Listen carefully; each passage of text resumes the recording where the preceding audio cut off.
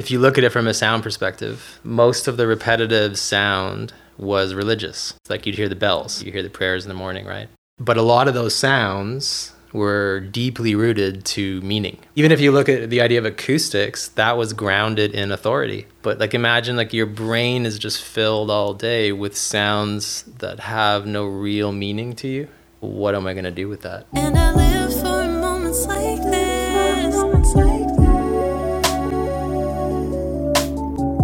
Hi, and welcome to another episode of Vicarious, a podcast that dives into the creative minds of me, Alex Scott, and me, Karen White, and anyone else who will talk to us. And today that person is Daniel Byrne. Daniel has been working professionally in the sound, audio, music industry in different capacities, including music producer, audio engineer, sound designer, sound systems designer, studio owner, recording artist, songwriter, spatial audio producer, and post-secondary instructor.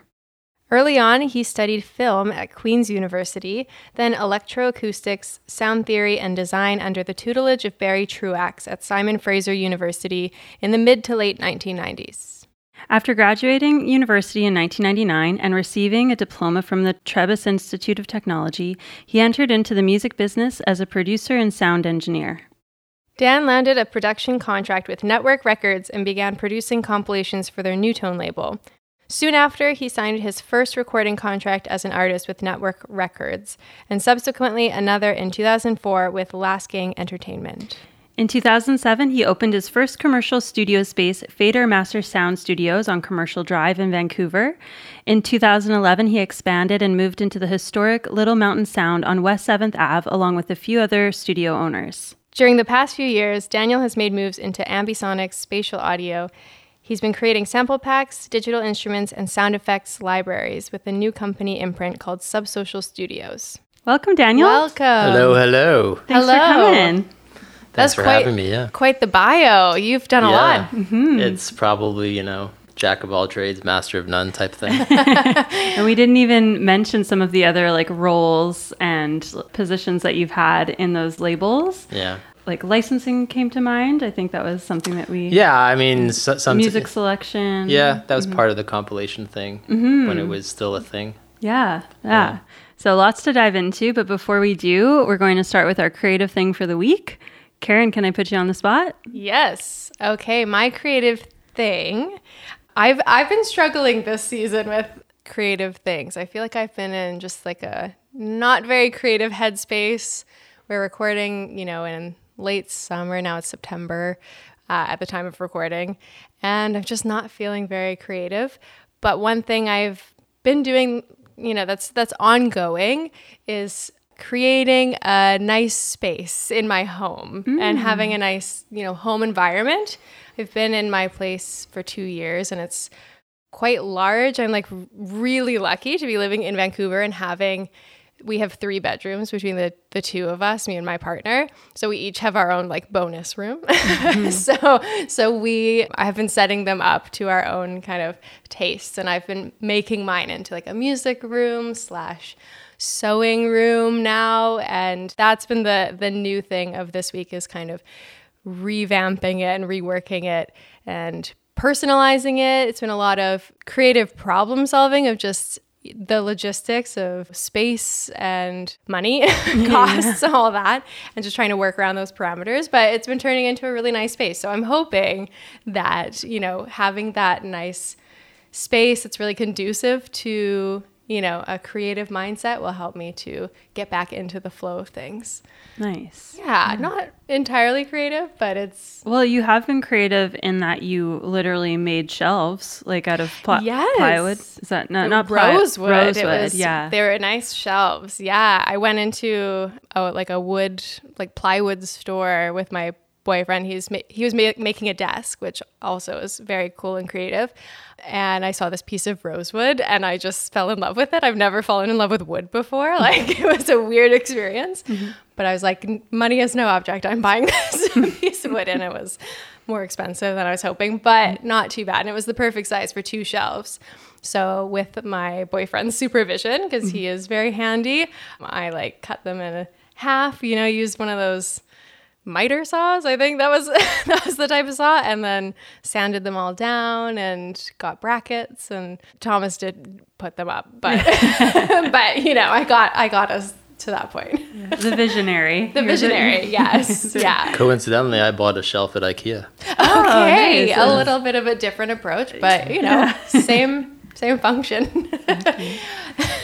That was Daniel, is that your creative thing for the week? No.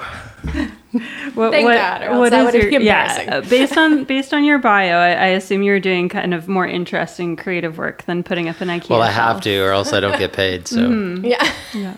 well, I guess funnily enough, one thing that's not in the bio is that lately I've been getting back into film or video, cool, right? yeah. So we started making music videos about 6 or 9 months ago, just for some of the people that we work with in the studio. So yeah, this week I was trying to come up with an idea for another video for another artist. So do you work this one was harder. Do you work pretty closely with them in the creative collaboration, like in terms of the storytelling? Yeah, the like I try to imagery? get into the mindset of the song and try to extract as much as I can and talk about it as much as I can with them, and then try to come up with something fairly conceptual usually, because I always find it really hard, especially with that kind of stuff, whether it's audio or video, to have some kind of motivation to do things. Like I can easily do a lot of random things that look cool, I guess, at least I think I do anyway, right? But to try to put it all together into something cohesive, Right. That doesn't is feel tough. random. Yeah, that doesn't feel random. And I think you can probably get away with that, I find anyway, a lot more with sound than you can with images. Like when images are really random, I think it's pretty off-putting to people. Like it just looks really random, right? Like what's going on? Yeah. What's going on? When Yeah, you look at that's something, you want to know true. what's going on, but when you hear something, you don't necessarily need to know what's going on, right? It's just kind of like a feeling, I suppose. Yeah. Oh, that's a really good point. I Yeah, never it's really weird. thought about Yeah. that before, but yeah, visual cues are so. And then there's all heavy. sorts of other things, right? You have to consider, like with making pictures, it's like, locations cost money, or locations are really difficult, Yeah. or what about the sun, and what about the time of day, and what about if there's people there, and all this kind of stuff. So Right, And so many it's a logistics. learning process, yeah. And you're organizing a lot more people too, usually, right? Like I what try to was- minimize that Yeah. because, the things that we're doing to start out with are as low budget as possible, because, no one's going to give us a lot of money to make a video. They're going because we haven't made many videos. So is there Right. anything in this project specifically that has really sparked your creative inspiration, or that made you feel or helped you get into a creative flow? Is there anything you can share with us specifically about the project? Well, I talked a lot with the artist and tried to talk as much as possible about why they made the song and what it was about. And I went through like 3 different ideas, and I realized that they were all okay, or maybe good, but they were too expensive or too time consuming and too difficult to pull off. So at first, I felt like my 4th idea was a bit of a cop out, but it kind of made sense. The song is kind of like rooted in this idea of dreams and colors.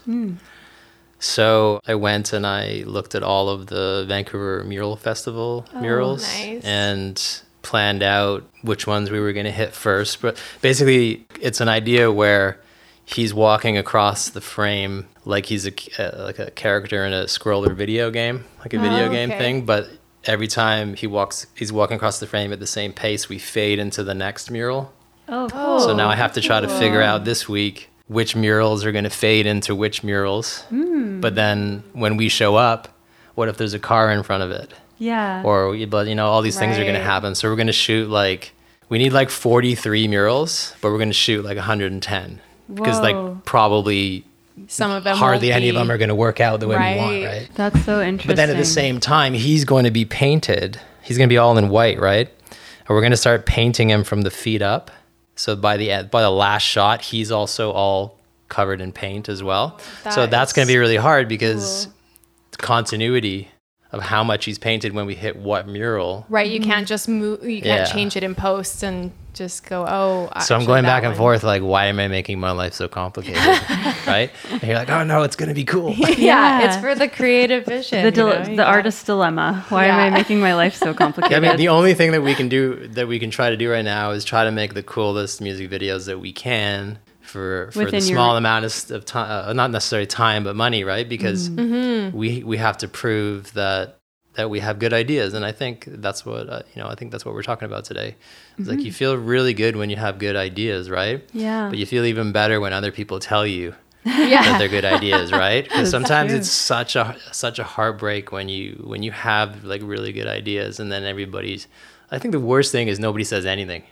Yeah, that's hard. Yes. Rather than say it's trash, right? Yes, because then Totally. you're kind of left wondering if, it's worth pursuing that Yeah. or What am I doing with my life? Yeah, Yeah, yeah. It becomes existential pretty quickly. Yeah. It sure does. So before we dive into the existentialism, Yes, I'll, Alex, sorry. Hit us with your creative thing. my creative thing is pretty simple, and I feel like we've sort of followed this thread of my journey into playing with my boyfriend Chris in his band. So yesterday I recorded synth part and some background vocals for one of the singles that he's working on. So pretty short and sweet. The creative thing of the week. A runner-up to my creative thing is that I've been doing a lot more cooking to help support my sister, because she's working full-time now as a high school teacher, and it's just very full on, and plus a commute. She doesn't have the type of time that you need to be like meal prepping and planning and grocery shopping. So I've been doing a lot of cooking at home and just planning with her in mind and making sure there's enough for leftovers. And so I've been putting a lot more effort into cooking. So that's been nice, because I was really not feeling very inspired by cooking when I was doing it mostly for myself. And it really changes my drive and my effort, like just like wanting it to be really tasty and wanting to make good, wholesome meals that feel good enough to eat the next day. I'm not, rather than just throwing something together to eat because you're hungry because you need supper, I'm like kind of planning for the entire week and making sure there's enough for both of us to have lunches and snacks. And so that's also been kind of igniting a bit of creativity for me. Nice. Yeah. That's a great one. Cooking is definitely can be a very creative thing if you Yeah. have enough time for it, especially, right? Yeah, it can be a Yeah. chore or it can be an outlet. It just depends on what kind of mood you're in and what your needs and requirements and restrictions are in terms of like time restriction. And because it's easy to get pretty bogged down by something that you have to do 3 times or more a day. Yeah. And then it feels definitely. more like a job. Yeah, exactly. And it kind of kills the creativity sometimes. Yeah, and when you're just doing it for yourself, it's definitely easy to let it fall into that category of just a requirement. But when you're trying to do it as like true. a gesture and like a way to support someone, it's a lot easier to put that like care and time into it. And I'm so privileged to work from home. And like we've said earlier in some of the other episodes, I'm in the middle of the writer and the actor strike, so that my industry is very slow. So I do have the time to put in to make delicious meals for us. So it's been a good way to keep me busy. That's good. You got the time and now you've got the motivation. It is Yeah. hard when it's just for yourself. It's so easy to not be so kind to yourself and just, Yeah. Yeah, to take that care element out of it Yeah. and just to be like, okay, I just need something to fill my body right now. It doesn't really matter if it tastes great, but yeah.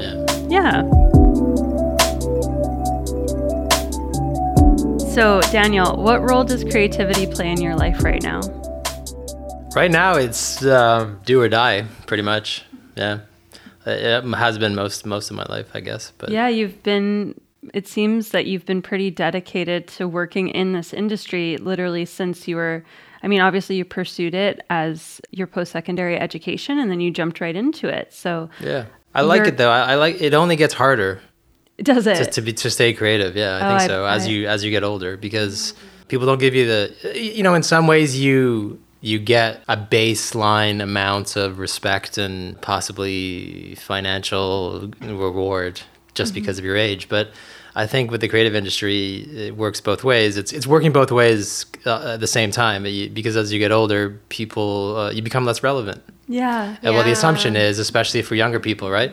And when you're younger, you don't want some old person making something with you.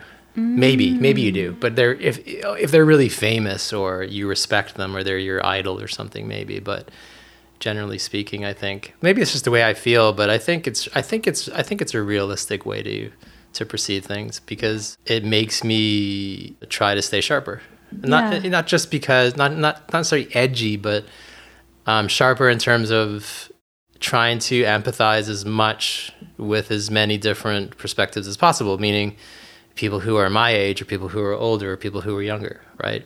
I think if you lose the ability to empathize with what somebody really wants, then I guess you're not doing your job for them creatively, right? Right. And your profession, I mean, as it is now, as we've said, like, you've done so many different things, but you are working one-on-one with artists all the time. I'm doing less of that these days, to be honest, which is why it's a little bit more do or die, because my success depends on my creativity directly.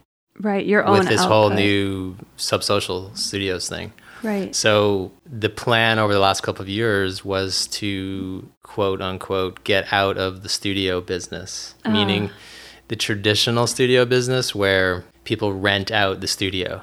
Right. And they pay you. And sometimes you're producing and sometimes you're engineering for them. And sometimes you're not. Sometimes producers or engineers will rent your studio. There's all sorts of scenarios, right? And since 2007, a lot of the way I've been able to sustain my life is through that idea, that business, right? And in some ways I'm tired of it, because it's not necessarily bad, but I'm just kind of tired of it, because it's a lot of sort of customer service and almost like retail or something like that, right? You have people coming in and people leaving.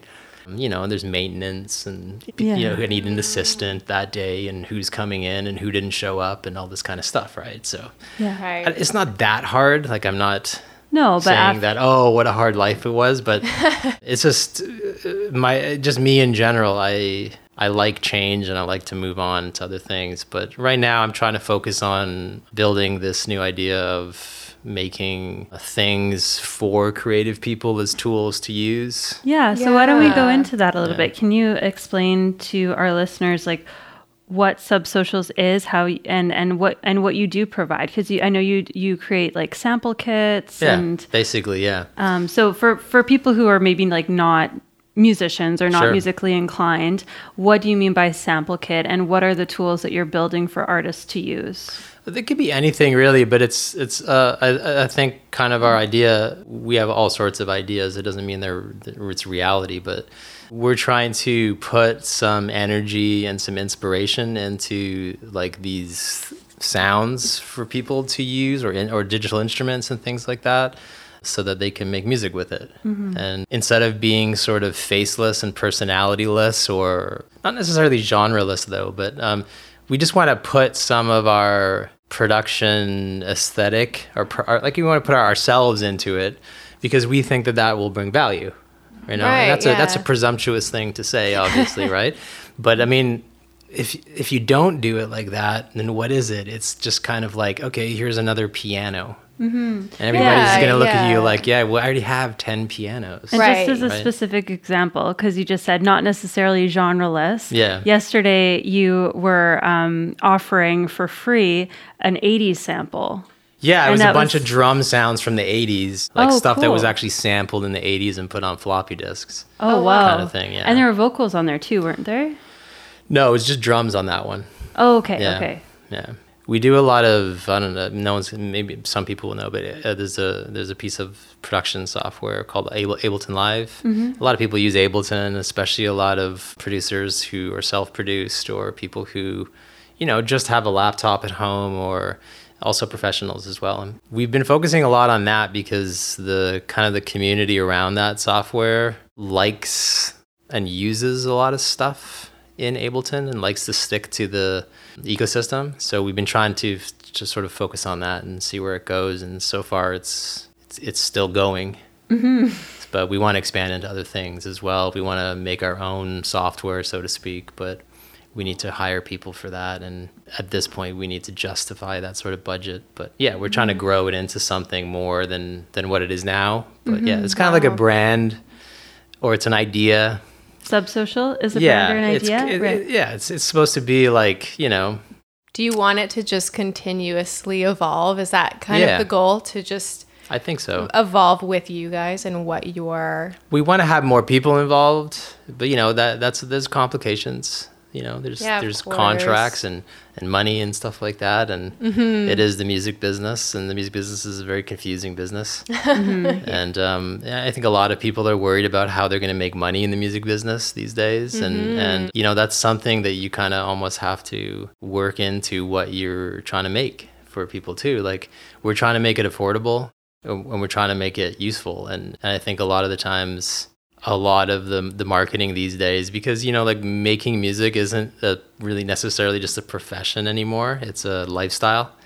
So the market for hobbyists and the market for people who make music without any intent of sustaining their life with it is much greater than the amounts of people who actually are looking in the mirror and saying, you know, I'm going to be a star, and that's how I'm going to butter my bread, so to speak, right? You have a lot of people just looking in the mirror and saying, you know, I make 5 times as much money bartending, so I'll do that, and on the weekends I'll DJ and stuff, or I'll make music, right? And why do you think, you know, those people can make amazing music too. Yeah. Why do you think that is? Do you think it's just the lack of money, the lack of... No, I think it's the barrier to entry is so like, you can make music and record it, and then also distribute it for nothing. Yeah, right. You can find a laptop in the alley, download some cracked software, and then release it for free on Spotify if you want to. That's true, yeah. So people are saying, why not? Yeah. Right? Yeah. Before, you'd have to have a bunch of people vet you. How good are you? How relevant are you as a songwriter, musician, right? Okay, well, are we going to even invest in some money in you coming into the studio and doing some demos? Because that's going to cost like $20,000. Yeah. You know what I mean? And nowadays, it's not like that. Right. Yeah, and even just the accessibility of musicianship. Like, before, when you had to get a record deal potentially to get into a studio, you had to be like grinding, playing shows, you know, being in a band, touring. Whereas now, like, you don't necessarily even have to know how to play music. You can get software, put sounds together, and you don't necessarily need to know anything about like how those actual physical instruments work to make. Well, you don't even have to know anything about music, or you don't even have to listen to music. Oh, that's you don't even have to know anything about music history. You don't even have to like it. Yeah. You literally don't even have to like music to make music. Yeah. You know? Yeah. I have a student right now who is 60, and he said he doesn't listen to music, but he's trying to learn, and it's a struggle. Yeah. It has that capacity though. Like, music is more than just an idea of being famous or making money, right? Like, it has therapeutic properties, for example, or it's a hobby. It can be a hobby, right? But like, there's a weird intersection between writing and playing an instrument, writing music and playing an instrument, and putting it on a record and organizing it in a way for people to hear. Do you know what I mean? It's different. It's like, you can take snapshots of your family on holiday with your camera, but are you a photographer? You know what I mean? Are you doing it so that people will look at it on a wall and say, yes, I like the composition, right? And I think a lot of people make music like snapshots these days. This is whatever. They don't feel that same existential pressure to deliver, you know? And I think that in some ways is actually very refreshing, because it's creating all sorts of new kinds of music that would have never been created by people who are really worried about what everybody thinks. Right. Yeah, that is so true. And I guess that's always happened, but not as much as it is now, you know? Like, you could say maybe punk music was sort of like that or something, right? Yeah. But or even just the music that we have no record of, like just people playing music on their porch, jams, you know? It's just that it was so much more fleeting, whereas now that creative energy perhaps is less of a community experience, like in a jam or in, you know, or solitary, more of even, competition, right? And it's more, it's digitalized much more frequently than just happening in real time. Yeah, I think so. Maybe. Like, one of the things that always struck me when I was younger, when I was first really thinking about sound in a nerdy way, and one of the concepts that was introduced while I was studying was, if you really think about it, the idea of sounds that have been recorded that can be repeated in exactly the same way over and over is an extremely new thing, right? Even if they go back to like the Industrial Revolution, like even the sounds of machines creating the same sound over and over was a new thing, right? Before that, everybody existed and they never heard the same sound twice. So how does that change us? Right. Well, I guess, I mean, just one caveat to that, like if you were chopping wood, that would be a repetitive sound that perhaps maybe not the exact same, because you're maybe not hitting it at the exact same angle, but repetitive motion and drumming like that. I suppose so, but as you probably know, because you play music, when you're on stage playing, it's different than when you're in the crowd sitting and listening. It's much more passive. So when you're chopping the wood, your perspective is constantly changing, right? It's an experience that's fluid. But when you're sitting back and you're passively consuming or listening to something, whether you want to or not, like when you want to, it's pleasurable. But when the noise is when there's a siren for the 10th time that night, that's exactly the same as the one that was at 3 a.m. It can be annoying, right? I suppose. And like even like the sound of the city as a whole, you tend to block all of these things out. And I think there's a lot of probably creative stuff out there too, like television, movies, advertisements, and things like that we block out too. We see the things that we like, we latch on to the things that we like, and we get these new abilities where we become super powerful at blocking the things that we don't like or don't, and that can really affect the real perception. Like you can really hear things maybe objectively incorrectly because of the way that you feel about it, right? Versus other things that you really like. Right. It's like music that you really like and somebody else says, "Why do you listen to all that weird music?"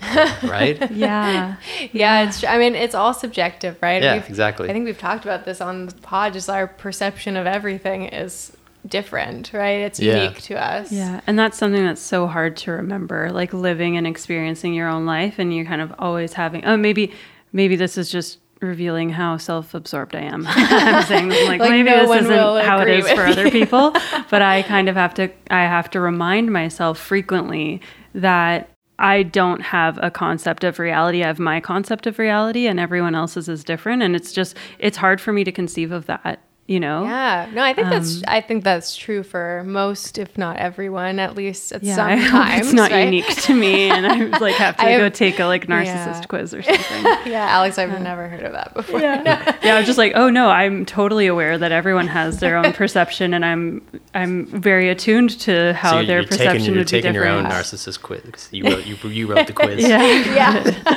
What question would I like? One thing that you're just, we don't necessarily need to dive too deeply into this, but when we were talking about repetitive sounds and how we are, as people who live in urban centers, are very adept at blocking out pollution, noise pollution, we are often blocking out those more irregular organic sounds too, to our detriment, like bird song and wind. And, we're so used to filtering our experience so that it isn't cacophonous and overwhelming that we're missing so much of the natural music that does happen in our everyday lives, which is really sad. The music could be industrial. Yeah. It depends on how you hear it. I mean, it's weird because supposedly physiologically speaking, your brain, and your ears, your brain ultimately will devote more power to blocking out sounds than focusing on the ones that it deems necessary for survival, pretty much. So music is like a very organized form of sound, right? Yeah, isn't that it's three-dimensional art in a lot of way, right? And isn't that the literal definition of music, organized sound? Yeah, in some way, in one way or another. Yeah. And music, anything that's organized could be musical, I suppose, right? And it's an interesting concept because a lot of music isn't just organized in the physical realm. It's not just objectively. It's not just organized with a bunch of frequencies that a person likes or something, right? It could be organized for a lot of reasons. Like, I'm organizing these sounds because I want people to like me more, or I'm organizing these sounds because this is the current modern narrative. This is the way people feel, and I want to echo that, right? So there's so many layers to that creative process, I suppose, like a lot of the times these days, because I think a lot of people who work creatively, their job is to reach as many people as possible, right? Like, so they're trying to organize things in a way where everybody can hear it or look at it and say, oh, I recognize that, or I will consume that, or I will be able to like that and no one will make fun of me, or I will be able to like that and differentiate myself from the normies. Right. There's a lot of like really, really deep layers to it, I think, when you really take it apart. Yeah, and music has always been so integral to, and music genres, I should say, to identity forming, identity separation, I guess, like you said, like this will separate me from... Especially since globalization, like especially since the 90s, right? Like where everybody vertically integrated. And now, okay, so Sony's got a deal with Nike and blah, blah, blah, blah, and now we've convinced everybody that, if you listen to hip hop, you've got to wear a hoodie. You gotta make sure your pants are a little bit looser. If you're listening to rock and roll, make sure you got some holes in those jeans, right? So Leather in your you can say fuck the classist system. I have money, but the holes are for fashion, not because I'm poor. Yeah, it is a lifestyle. I mean, but that's really exploded, I think, in ways. And, music is a part of it, I think, in ways that I don't think that we've really caught up and really understood yet, because it's so pervasive, right? Like it's such a part of our lives. Like it's inescapable, right? And sometimes sometimes it's great and sometimes it's not so great, I guess, right? Yeah, well, I guess, we're all operating under that want to fit in and to... In some way, be, like you're saying, right? It's hard to, even as an artist and a creative person, to not have that in the back of our mind of making it for other people. It's a really good point, because like you say, to fit in, and then you say, well, I'm not going to fit in. But then you're still ultimately choosing another sort of sub-route that's already been chosen by other people that I'm going to choose that instead because it's still fitting in, but not quite as much. Or you're like, you're not fitting in, but you're following a path that a lot of people follow, right? You're still thinking about things from the outside perspective rather than looking internally at what works for you, right? I think that's part of being human, though. Yeah. And we're only able to generate so many ideas. So much of our concept of self is just an amalgam of things that we've picked up. And we absolutely can't expect to be a completely wholly unique individual. So of course we're going to be fitting into whatever frequency or whatever resonates with us. Exactly, yeah. Yeah, just to make sense of ourselves in the world and where we fit. Yeah. And I think this whole idea of us talking about making sense of ourselves is it's a pretty modern thing. Yeah. People's grandparents or my parents necessarily would not waste any time right. on that. Right. It's a privilege. Just do it. Yeah. Why stop thinking about it? You know what I mean? Right. A lot of the times these days we think and we think and we think and we think. I feel like I might have cut you off, and what you were saying was really interesting when you were talking about how pre-industrial revolution, we didn't necessarily have the types of repetitive sounds that we've had in, within the late 19th and 20th, 21st century. Can you just go into that thought a little bit more? Because I think I might have cut you off. It's all history, I guess. But if you look at it from a sound perspective, most of the repetitive sound was religious based. Like you'd hear the bells, right, from the church, or you'd hear the mosque, you'd hear the prayers in the morning, right? So on and so forth. Chants, tribal stuff too, right? That kind of stuff was repetitive. But a lot of those sounds were deeply rooted to meaning, like directly. Right. Like they were calls to prayer, right? Or they were reminders that the church is there. Yeah. Because, ultimately that's power. And, even if you look at the idea of acoustics, that was grounded in authority. Because if you walk into a church and you hear the priest talking, that's the voice of God all around you, sort of thing, right? it's that space, that designed space that's captivating in some way. And a lot of that repetition was useful for people. Yeah, it was a way to organize your day as well. Yeah, like when exactly. you think about, Yeah. And now there's just so many things. Probably 99% of the sounds that you hear don't have any meaning because there's so many of them at the same time, or you're so good at just blocking out noise. Even stuff that's not noise can become noise, right? Like noise is the city street, so to speak, right? But everything on the street has a all the noise that kind of accumulates into this kind of big lump of noise on the street. All of those little things are individual sounds, right? But like imagine like your brain is just filled all day with sounds that have no real meaning to you. And I think it has an effect on people. And that's something that people have been talking about or were talking about, and part of the things that a bunch of us students at the time were learning about and thinking about. And I personally found it really fascinating when I was studying it, but I also realized that what am I going to do with that? Right. Yeah. Yeah, it's an interesting idea, but it's like, it's like theoretical physics, except no one's going to fund it. Yeah. Right. Speaking about globalization earlier and how identity has, or the kind of like hyper awareness of identity has really shifted since globalization. You are very much like a global citizen. You've lived in many places. How do you think that growing up in such disparate parts of the world has affected maybe you as a person, like maybe the fact that you are so interested in these more like kind of theoretical aspects of sound, but even just your identity as an artist, having grown up in like Algeria, Indonesia, Canada. I don't know if there were other places, but those are a few of the places. So I would say like the only country that really had a really big impact on me was Indonesia, because I was old enough to remember.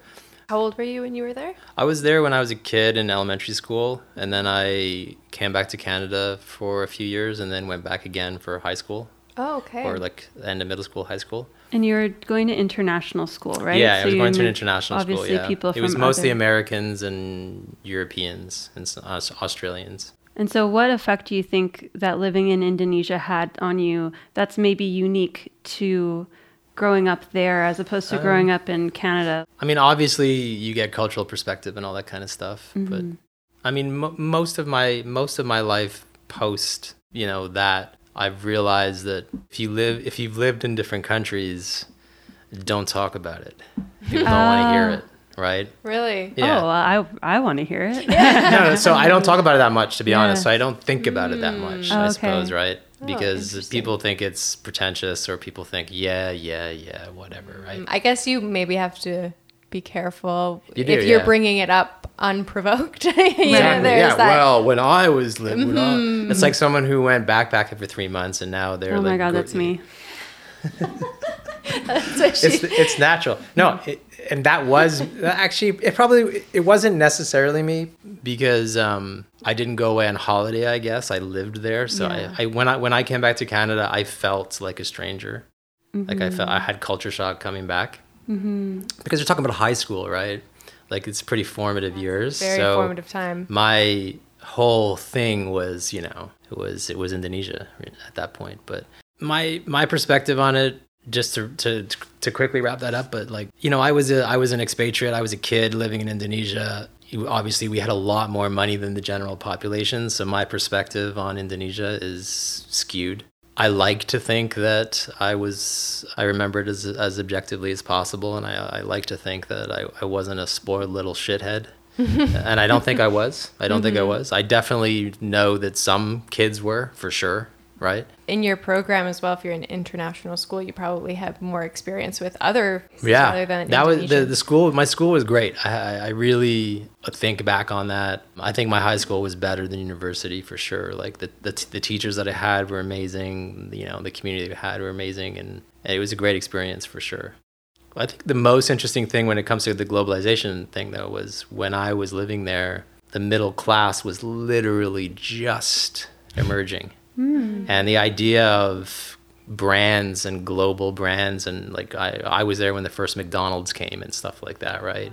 when I was there when I was a kid, I remember the roads got paved outside our house, and because of that, we got roller skates or something. Like it was in the middle of nowhere, and it was a lot different. And then in the 90s, the whole landscape changed. But like it's not like that McDonald's appeared. It's more of like, think of McDonald's as like a metaphor, right? Like you had Indonesian kids that were my age, or maybe in university now, who were getting a look at the world for the first time. And then looking inward or looking at their own surroundings and thinking, what the fuck? Right. Yeah. Why don't I have this? Or why don't I have that? Or how come they get to do that and we don't get to do this? And it wasn't all about like, oh, well, they were missing out. It's just that a lot of things like the idea of personal identity or civil liberties and things like that are things that, people over here have probably fought for and complained about for a long time. Right. And there's enough of a middle class here to hold on to it. Right. And not let go of it. Right. It's too dangerous to upset the middle class. Right. But in many countries, it's just not true. There's not enough. Right. There's just a bunch of poor people and barely a middle class, and then, a bunch of rich people. And in those situations, nothing happens. So seeing that and being a part of it was part of the experience. Right. But, a lot of the experience was also that it was a beautiful country and beautiful people and the beautiful culture and, amazing food and all the normal stuff too, right? Mm-hmm. But when I came back, it probably affected me, I guess, more than the average kid who had just lived in Canada their whole life or something like that. So I don't know if I think the biggest negative is that I still don't feel like anywhere is my home. Right. Because when I was growing up, we moved around a lot. And it's not necessarily a bad thing, but sometimes I envy people who have like, their little hobbit house and stuff like that. Yeah. My grandfather is just around the corner and stuff. You know what I mean? I don't really know what that's like so much. I'm sure there are pros and cons. I'm the opposite experience. Like my parents are still in the house that I was born in the house, but I've lived there my whole life. Yeah. And that was, not in Vancouver, but in the greater Vancouver area. Yeah. Yeah, I'm constantly jealous of people who have these experiences of living in other places, especially in like those formative times when you're younger and you're able to make those changes. Maybe, well, I'm just speculating because, again, I have no experience with this, but it's not maybe as big of an internal shift that you have to make when you're a kid and you're just kind of going from place to place. You're just absorbing all these new experiences. I think that is really special, not without its own challenges as you just were describing, but it's really cool. And hearing you talk about it kind of makes sense, your bio of having all those different jobs. And like you said, you like to change things up. Do you think that your upbringing had or is kind of at least partially responsible for that feeling you have as an adult of wanting to change? And maybe you're not comfortable with like the... It's an interesting question. I never thought about it that way, but I think no. Ironically, all I ever talk about is, and say to myself, it's like, I wish I could just do one thing. Mm-hmm. I wish I could just do one thing. And I don't know if it's my fault or not. I don't know. I don't know. It's just who you are, I guess. It's nature versus nurture. Because then a week later, I won't be in that headspace, right? Right. And I'll just be doing another not a random thing, but just another thing, right? It probably depends on if you're starting the new thing or if you're just coming down from that new thing, your headspace, right? When you start a new thing, it's exciting. And then when you kind of drift away from it, it's like, oh, what am I doing? Mm-hmm. I feel like that a lot of the time with my creative endeavors. Yeah, I do too. And I feel like, a lot of me... just at a base level is a creature of habit in a lot of ways, but a lot of me isn't, I think. I don't know. Yeah, it sounds like a lot of you isn't. I would like to be more focused, and I would like to make millions and millions and millions of dollars, I suppose. I don't know what I do with it, but I don't even know if I want to do it for the money. I just want to be able to say, don't worry about me. Right, yeah. Yeah, I mean, isn't that the dream? Because I find like I suppose the life that I lead, if you want to call it that, and the things that I do, I think to a lot of people, including friends who I've known for a long time and family members, they might look at it, or they do look at it, and they say, how do you manage? Like, how do you not worry about what's next, or if this is going to happen, or if that's going to happen? And I don't know. I think it's just because I just work all the time and I really like all the things that I do. And for me, the biggest payoff is when I go to sleep, or I try to go to sleep, but I'm excited about what I'm doing the next day. It's a really important thing for me. And that's something And, a lot of people do not have in their careers. It's a big risk. It's a big risk. And it is hard. It is very hard sometimes. Not just necessarily financially, as most people would probably to think about it, but just mentally. It can be draining sometimes to convince yourself that it's worth it. And like a lot of the times you're not thinking, is it financially worth it? You're thinking, is this worth it?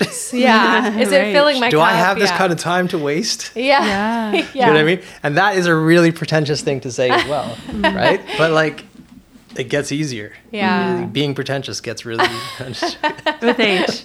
With age. So Daniel, one thing that I found really interesting, just learning more about you through your bio, honestly, was just knowing that you were a signed artist, you're part of a band, because the way that you and I know each other is through music. Yeah, that's right. But I met you because we did a recording of one of my songs, and you posted on Subsocial, like it was a live take of my song Meet Me Downtown, and then that's right, you recorded a video for me, yeah. and then we collaborated on one of my songs. Yep. We collaborated on one of your songs, so we've done recording together.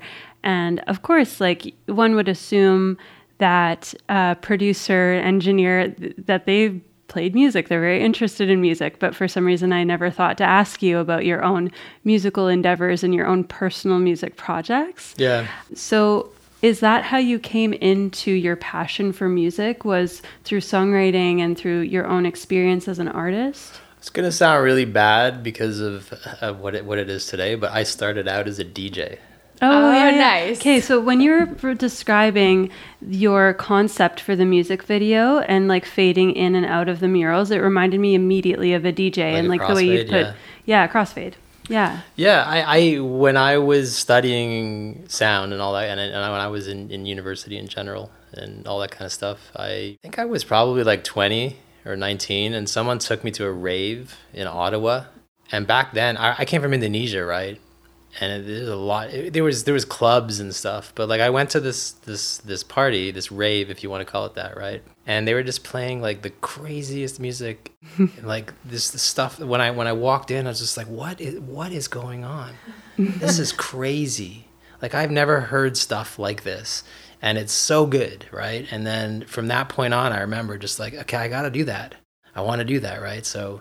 And did you have any like musical background at that point? Just the usual stuff, like playing clarinet in school and violin and stuff like that. Band class. Yeah. I always loved music. Like I listened to lots of music. I was a music nerd. Like had all the CDs, CD collection. Right. Anyways, so yeah, and it was vinyl, so I started buying. I really like the subculture of it, and like the waiting outside the record store on the weekend for the new shipment that would come in, and then everything's like some crazy white label with nothing on it, and you got to go in and you got to get in there first to get the good records and all that kind of stuff, and playing parties and like just playing music that there was like 300 copies of that track and like who had it, and I like the excitement of it was great, and that actually became leverage for me in getting my first production gig, because I pitched this idea that I was going to get all of these smaller international electronic music labels, and I was going to try to put them into get them distributed with larger labels like nationals, and create compilations out of them, right? And those labels are already doing that for themselves, but I went around and I pitched to all of these labels that I liked, and I said, hey, what if I get some of those songs and I try to pitch it to a larger label to distribute it, right? And then you guys get some licensing money, we'll make cool stuff, and we'll bring your music to a larger audience and all that kind of stuff. Was that the work that you were doing with Network? Yeah, and that was the right place, literally perfect example of the right place at the right time. The only reason, like they happened to be starting up a new electronic label, and they were looking for stuff, right? So I had pitched this idea, and I had spent all my money once I got out of school on it. And I sent it out to like 200 or 300 labels. Like to do, and they had to do that by pure relator. Oh, wow. Like And, this is Wow. before internet stuff. and right? so this was, you were already in Vancouver at this point, right? Was this when you finished SFU? And I actually left Vancouver because I gave up because nobody responded. Oh, really? And I moved to Ireland because my brother was living there. And I got a job in a record store, and I was trying to get a job in a studio in Ireland, right? And then 2 weeks after I got there, I got an email from Network. And they said, "Are you in Vancouver?" I'm like, "Yeah." sure. Sure. And I asked my brother, "Hey, can I borrow some money to go back to Vancouver?" Yeah, that's funny. So everything kind of started, I think, from that point. But while I was DJing, I became very interested in production. So I started buying synthesizers and drum machines and groove boxes and getting people to do some stuff on microphones and recording. I went to production school. Right. And And after because that, and started recording local bands and stuff like that. prior to the rave in Ottawa, you were Yeah. in film school. Is that right? No, that's when I was in film school. Right. Okay. So when I came back to Canada, I signed up for film. right. But Okay. the problem was after year 2, at that point, we're talking about film, not digital. So your student project had to be film, and you had to raise like $50,000 or $100,000 to do it. Oh, wow. And I didn't know anybody, and my parents said no way, sort of thing. Yeah, that's It wasn't going to happen. They just left it up to you. Like there was no. You had to raise the money somehow, yeah. And you had to raise it and prove that you raised it before you got into year 3. wow. Yeah. Wow. And so before attending that rave in Ottawa, like did you have any concept of electronic music? Or like Yeah, were you but it into wasn't like that. It wasn't as mature as that. It just had it just all like the internet, like some. In Indonesia, even when I was in high school, the whole Bali thing Yeah. was big, and spring break, and international DJs was come, but all that stuff was very, very new still. It was really just starting, Yeah. really just starting out. So, and I was also younger. Yeah. So I didn't have the same kind of exposure to it, right? Because I think a lot of it when it was starting out, especially internationally, was an older crowd. You're talking about 30-year-olds and stuff like that, right? So when did you take up DJing? Was that before or after that kind of formative rave? After that, yeah. Yeah, After okay, that. cool. When I was in Vancouver, after I moved to Vancouver. So I came to Vancouver a couple years later, and I continued studying here. So I signed up for communications, I suppose, but electroacoustic communications. My sister was going to university here at SFU. Okay. So she says, "Why don't you come to SFU?" I'm like 20, 21. I was like, "Yeah, sure, whatever." Yeah. Why not? That's a waste all the time and all the money. You gotta figure out what it is you want. I really wanted to do film. I really wanted to do film, but I couldn't afford it. Was it pretty devastating to have No. to let that go? Not Or really. You Not were that- able not that to much. kind of adapt, obviously. I think so. I think as far as I remember it, yeah. I think when you're that young, and the world still feels full of Big, yeah. possibilities and you still are so like optimistic about your potential. Yeah. I mean, I can see it both ways. When you're young, you could be like that, or you Yeah. could have that grand vision that Of you haven't. you have a plan. Yeah, you have the plan, and you haven't had any experience with rejection or with roadblocks, maybe. Yeah. And getting a taste of the real world can kind of. I think so. It can be a burn. I always but- thought music would be really hard, and I like that idea. I was The like, challenge I of don't it. know if I would be that good at it. Let's do it. That was actually my approach exactly. I was feeling like I needed to do something really challenging and outside the realm of what I thought was possible. And I was like, music, that's the one for me. It's I was be the lucky hardest. enough to have parents that put up with me, and I suppose had enough time and resources to do so. And the older I get, the more I feel guilty about that, for sure. And I being feel a like parent it- yourself Yeah. too, I'm sure that gives you Yeah. new perspective on it. Yeah, I think so. I was definitely, compared to a lot of people, I was definitely spoiled in that respect. But not totally spoiled, I don't think. I think I work hard, and I always have, and I care about what I do, and I care about what people think, and I care about what my family thinks, and I try to make people proud. I try to make my parents proud. I try to make my family proud. But, I take liberties. I do my own thing, and maybe it would have been nicer if I just became a accountant or something. That's always People the always go-to. say accountant, right? Always the go-to. Per accountants, Always per the accountants, right? Yeah. To all the accountants listening, we apologize. sorry. Yeah. I'm sure you are creative in your own right and fulfilled. Yeah, for sure. in other Creative ways. with those numbers on Yeah. tax.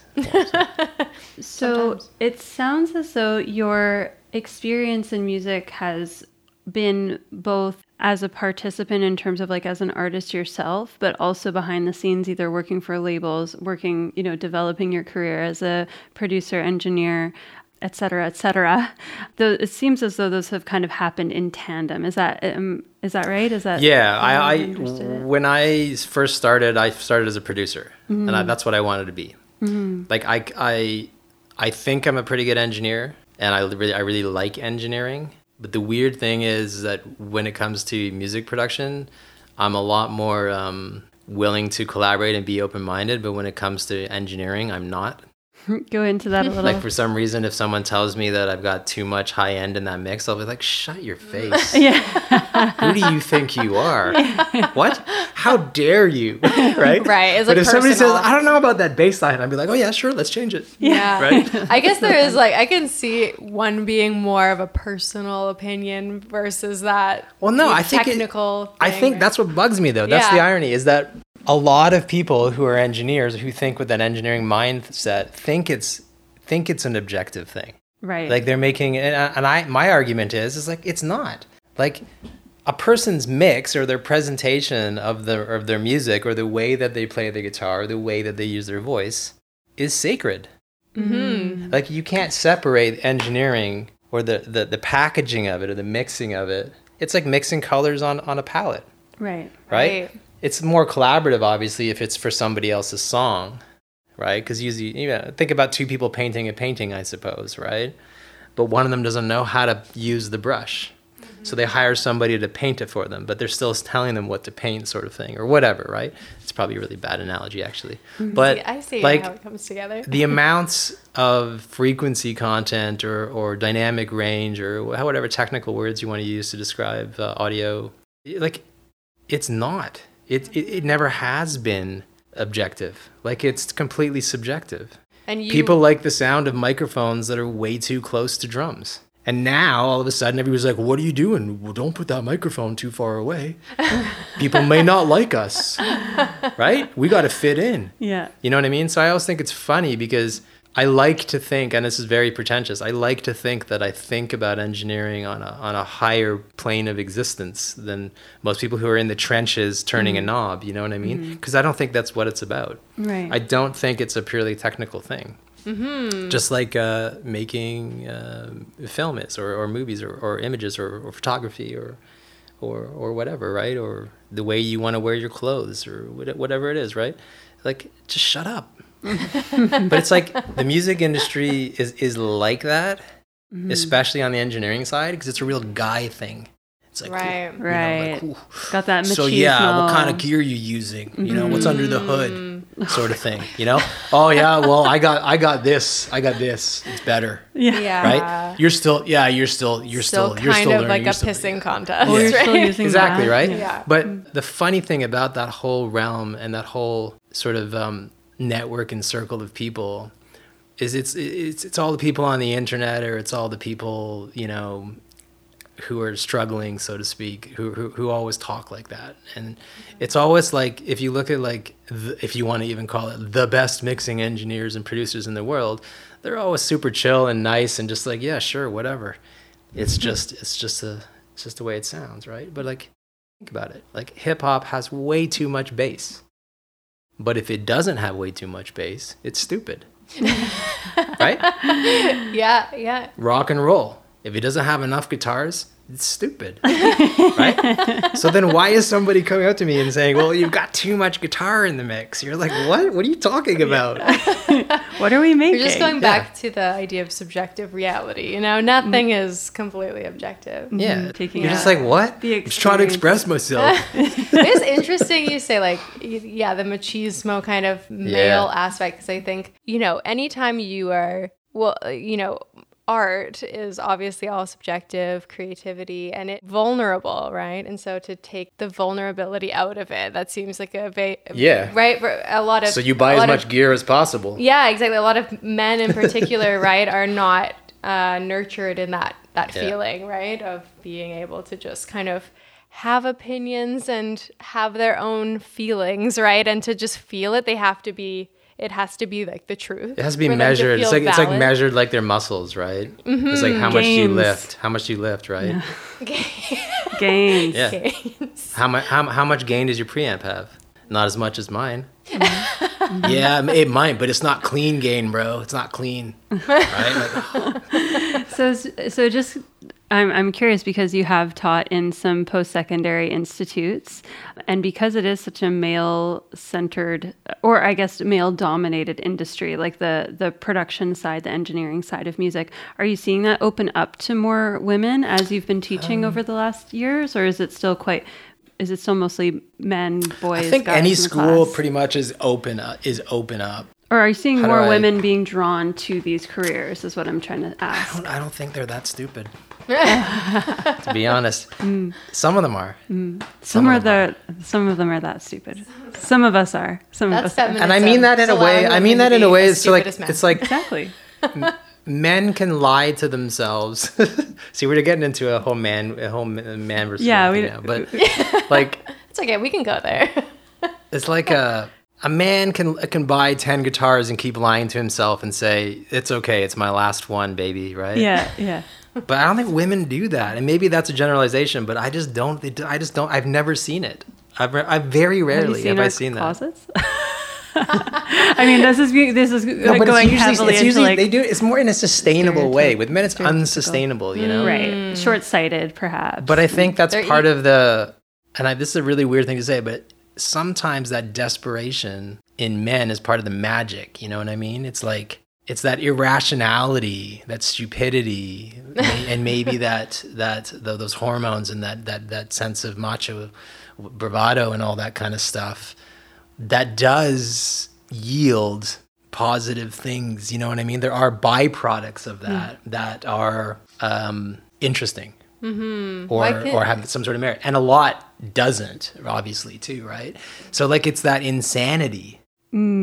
I think do sometimes need that does. that. There's something about it that adds that. I don't know. Maybe call it showbiz or something. I don't know what you call it, right? But I feel like many women are just too smart to go off the hinges like that. and conditioned. Of course, we're conditioned as very well, sure, conditioned to not be so single-minded and and the way that one must be so self-focused to see something through to the end in terms of having the like fortitude, the self-confidence to really believe in yourself to the degree that you can create something like, you know, that might a become good point, genius. Yes. Yeah. You Yeah. know, something I think about when I'm on the bus, stay with me here, is I look at, you know, men and women and I see like women tend to be thinking about the people around them and either, you know, pulling themselves closer, more inward, right?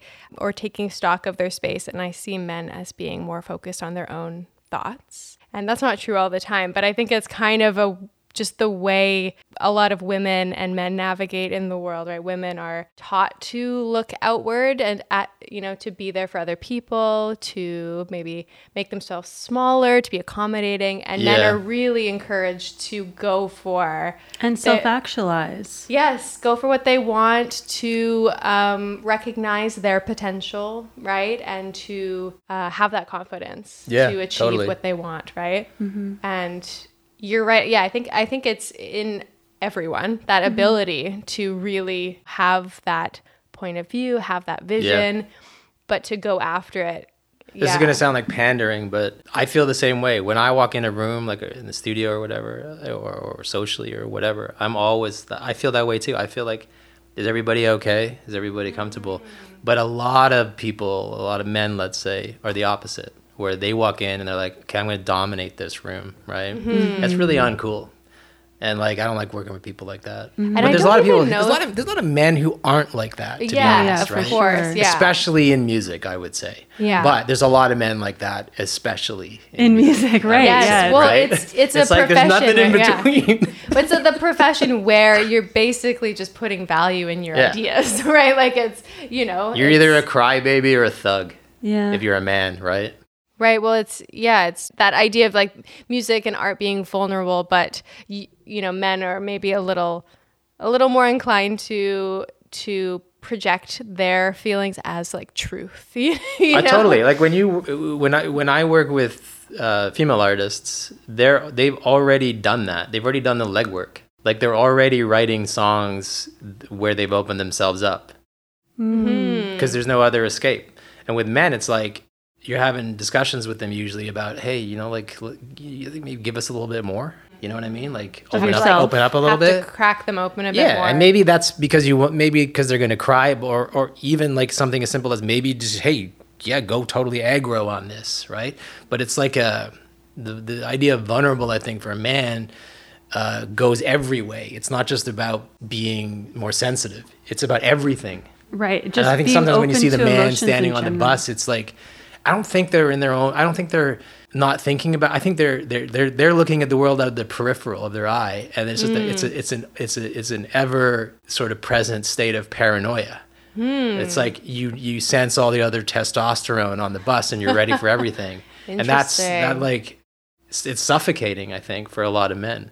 So I think like the more that they puff up their chest, or the more that they appear big, you know, either socially or physically, it's because of that. I think I think it's rooted in this idea that, you know, they need to be dominant in some way to survive or something. I don't know what it is, but I don't know. It's probably too off topic. I know. I don't know how we I actually know got that. here, but So I know that. Yeah, we have veered quite far away from your experience, and I do just because you are a father of a daughter. Yeah. Is that something that you think about in terms of like? Well, I kind of have two questions. I guess the first question is because of your experience with working in, you know, a male dominant industry, but also a creative industry. Do you think about where your daughter might be led to in a career? And like, are you consciously thinking about feeding her creative instincts? Is that something that comes to the forefront of your parenting, or is it kind of just you're waiting to see? She's still very young. Like She's still very young, yeah. Yeah. I think that's part of it. Yeah. And the other thing is, I guess I would feel a little bit bad if I imposed myself too You don't much wanna- on her. Like you don't I'd like assume that to she's gonna think be that creatively I know inclined. everything and I should tell her how the world works, but she has to learn a lot of things on her own Yeah. as well. But like I definitely will hope to raise her to be as confident and unapologetic or happy as possible. I think happy is the key word. I think when it's your kid, and like luckily since she was born, she's been the happiest kid ever. Like she's so happy that people will come over and they'll tell us she's so happy.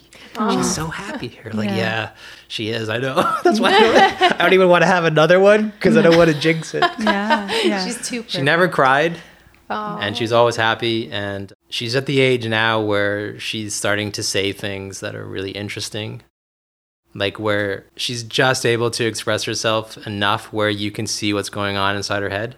Oh, Before cool. that, you don't really get too much of insight.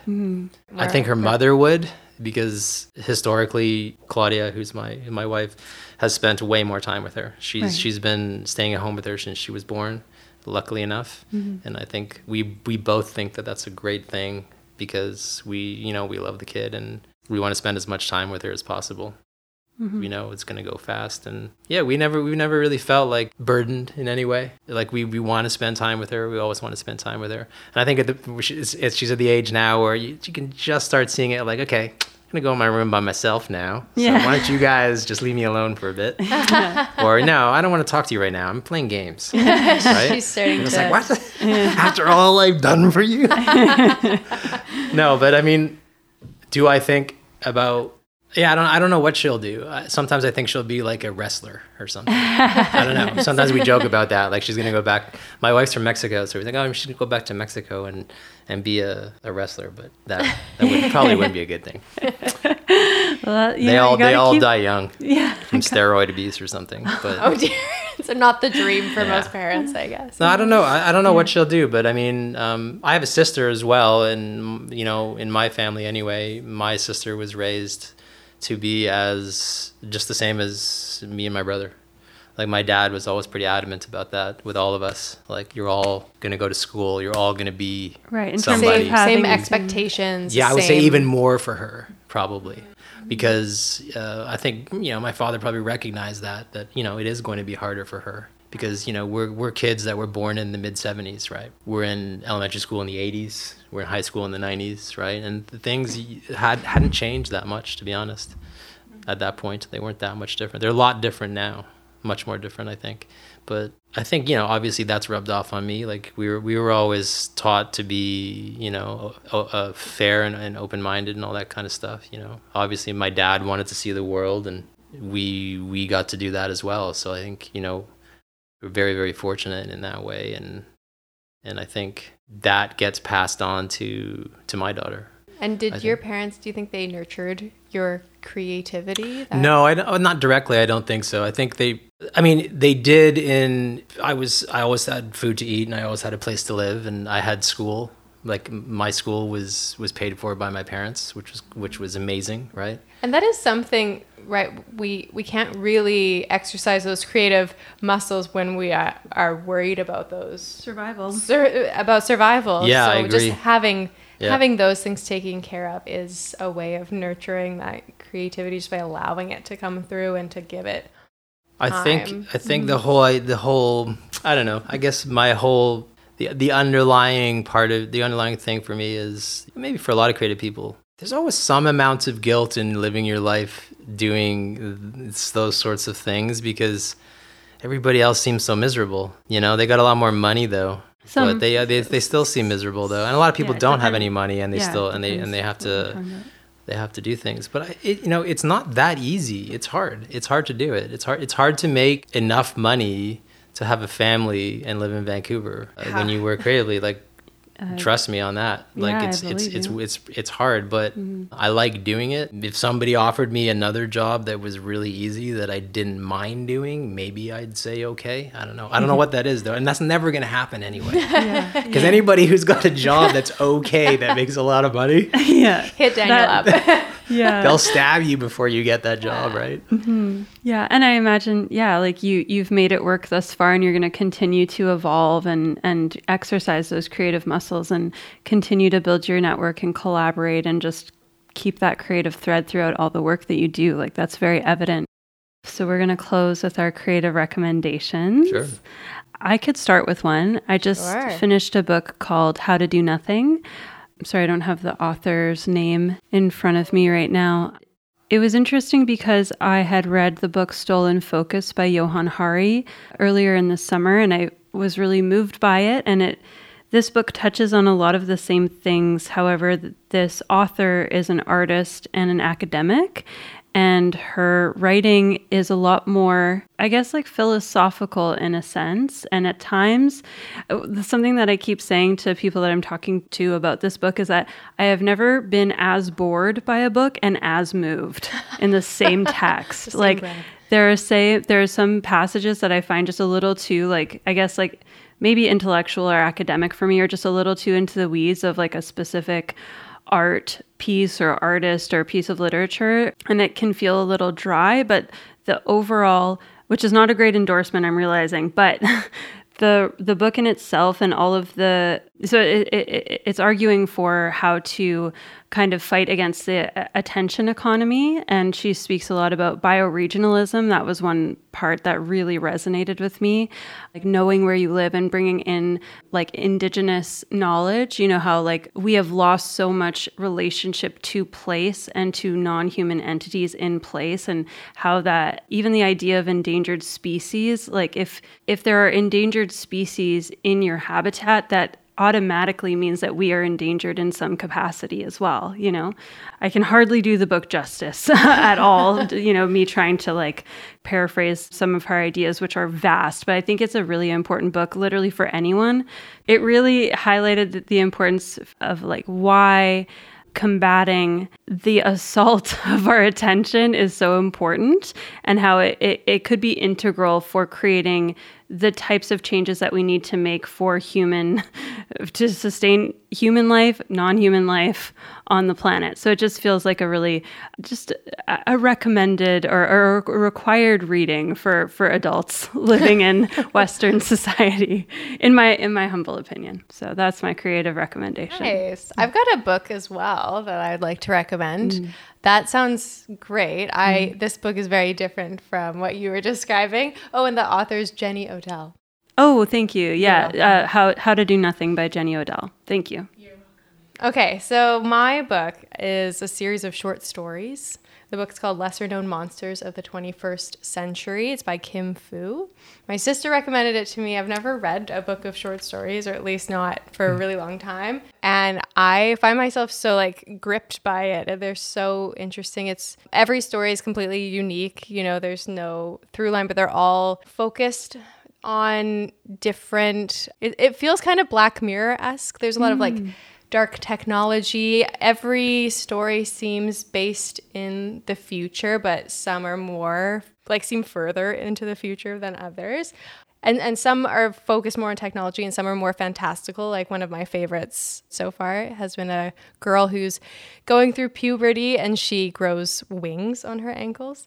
And it's told through the point of view of her friend. And it just seems less like this crazy thing and more like girls figuring out about their changing bodies. It's just a really interesting way that the author really ties together these unrealistic, fantastical things with a sense of realism. You really get into... Oh, so it's the same author for all the stories? Yeah. So she wrote the book.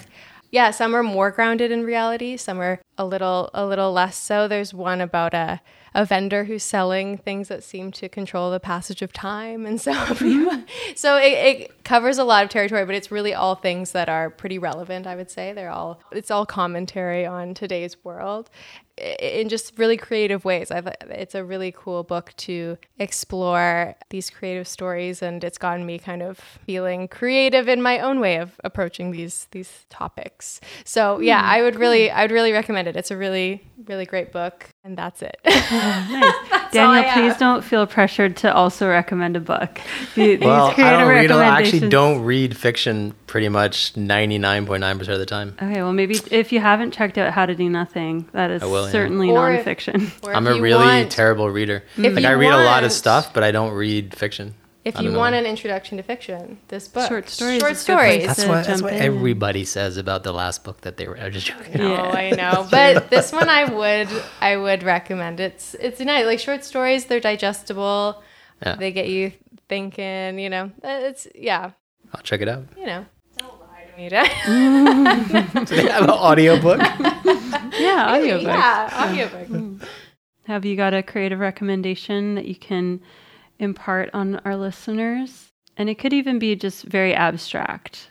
A really important thing for my creativity, I think it has some base in reality, is that sometimes when you're trying to be really creative, it's like a skill that you're trying to build. And you can really approach it that way. The more you practice being creative, the easier it is to be creative, things like that, right? But I also think it's very important for the final product or whatever it is you're trying to do to have some sort of spontaneity. So I think the whole flow always needs to be a nice balance between control and release.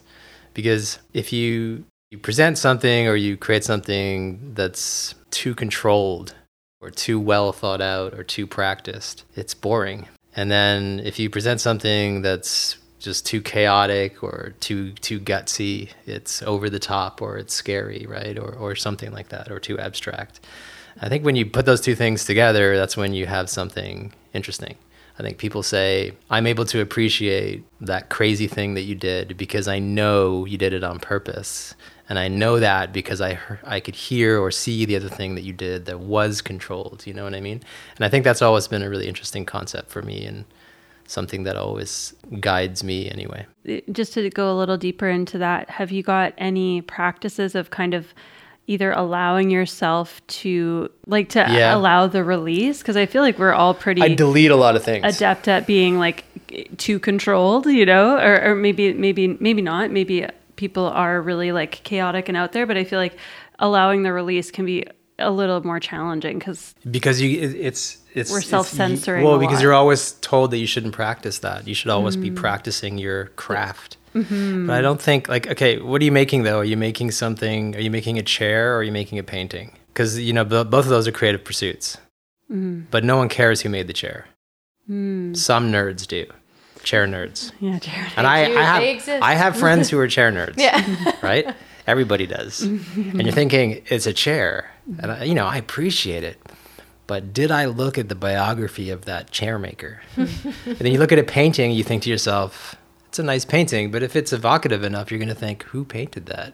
Or when you hear a song, whose song is this? Mm-hmm. You know what I mean? You want to know. Because it has that's something that's not perfect, or that's not utility. You know what I mean? Yeah, and maybe something that's more personal, right? To the artist. I think so, but both are important. Chairs are important, and nice chairs are also important. Mm-hmm. There's some chairs that probably go beyond being nice functional chairs to chairs where people are like, yeah, that's a cool chair, but it's more of an art piece than a chair. Mm-hmm. Oh, I'm sure there are lots of chairs that are not supposed to be sat in. Yeah, but just to bring it back in, because sound is your medium, and hopefully people who are not directly working in music can use this as like a correlation of their own creativity. But do you have a recommendation of how to release that control when working in sound or music? There's so many ways you could do it, I guess. But I think, sometimes working with other people can be the answer. Sometimes for me, when I have, if I'm in pre-production, or I'm thinking of ideas, I will delete a lot of ideas. I won't keep, I'll think of a lot of things and I'll put them in a basket, and then I'll just throw a lot of them away so that I'll forget them, or they can't use them again. Because if I see them all, and if I know they all exist, I'll never move on. You know what I mean? Or if I'm going down a certain path and there's something sounding a certain way, and I think to myself, you know what? This is garbage. I'm not just going to hide it. I'm going to delete it. I'm going to destroy it. You know what I mean? So that I can't go back to it and put a bandage on it and make it move forward. You know what I mean? It's just it's gone. And I think for me, that's always been important, to delete stuff, I think, and get rid of it. Or even if I am in the process of refining something, I try to keep as little as possible that I can go back to and change again. So I'll in that sense, I'll delete as well. I'll be like, okay, so I'm going to commit and move forward. Right. So if you've got a track, then you're condensing it so that you can't just go back into each individual track and keep tinkering away with them. You're like, nope, this is the sound. Yeah. We're bouncing it. Yeah. So if it's me and it's just for myself, then I'll go crazy with that. I'll be very, very I'll be, probably stupid. Mm-hmm. But that works for me. But if it's for somebody else, obviously I will keep enough professionally to allow be able for to changes. Deliver. Yeah, exactly. Yeah. But I think if you could just keep too much, though, there's this, I don't know where the idea or the quote comes from. I'm not even going to quote it properly, but there's this quote, I think, that goes something like this, which is, the creativity is like a skill that you practice, right? And you come up with all of these different ideas, but the art is the ability to pick the good ones. Mm. You know what I mean? Because the reason why you pick them isn't necessarily logical, but in not completely anyway. Or the reason why you pick them is based on the experience of trying all of those things as a skill first. You know what I mean? But if you get too wrapped up in the skill and it's just about getting better at the skill, and you never practice the art of saying, what's the point, or what does it all mean, then where's the art, right? Yeah. And I think a lot of people would even say that music is not art anyway. music is just music. Like what's Sounds like that could lead us into a whole other episode. And, you know, Continued. and that's when I stopped talking to those people. Yeah, no, I think that's a really great place to leave our listeners something for us to think about. Yeah. Okay, well, that is everything for today. Thank you so much for being with us. Yeah, thank you, Dan. Thank you very much for having me. It's been such an interesting conversation. We've really dove into a lot of territory that I wasn't expecting to dive into, but it was great. It was really... I will probably never listen to this episode because I hate the sound of my own voice. Oh, yeah. Yeah, that is... I can relate to that. Hard relate. No, I'll hard listen relate. to it. I'll listen to it obsessively. You can either listen to it, you know, like 4 times or none at all. You can't just listen once because I'll tell everybody else too.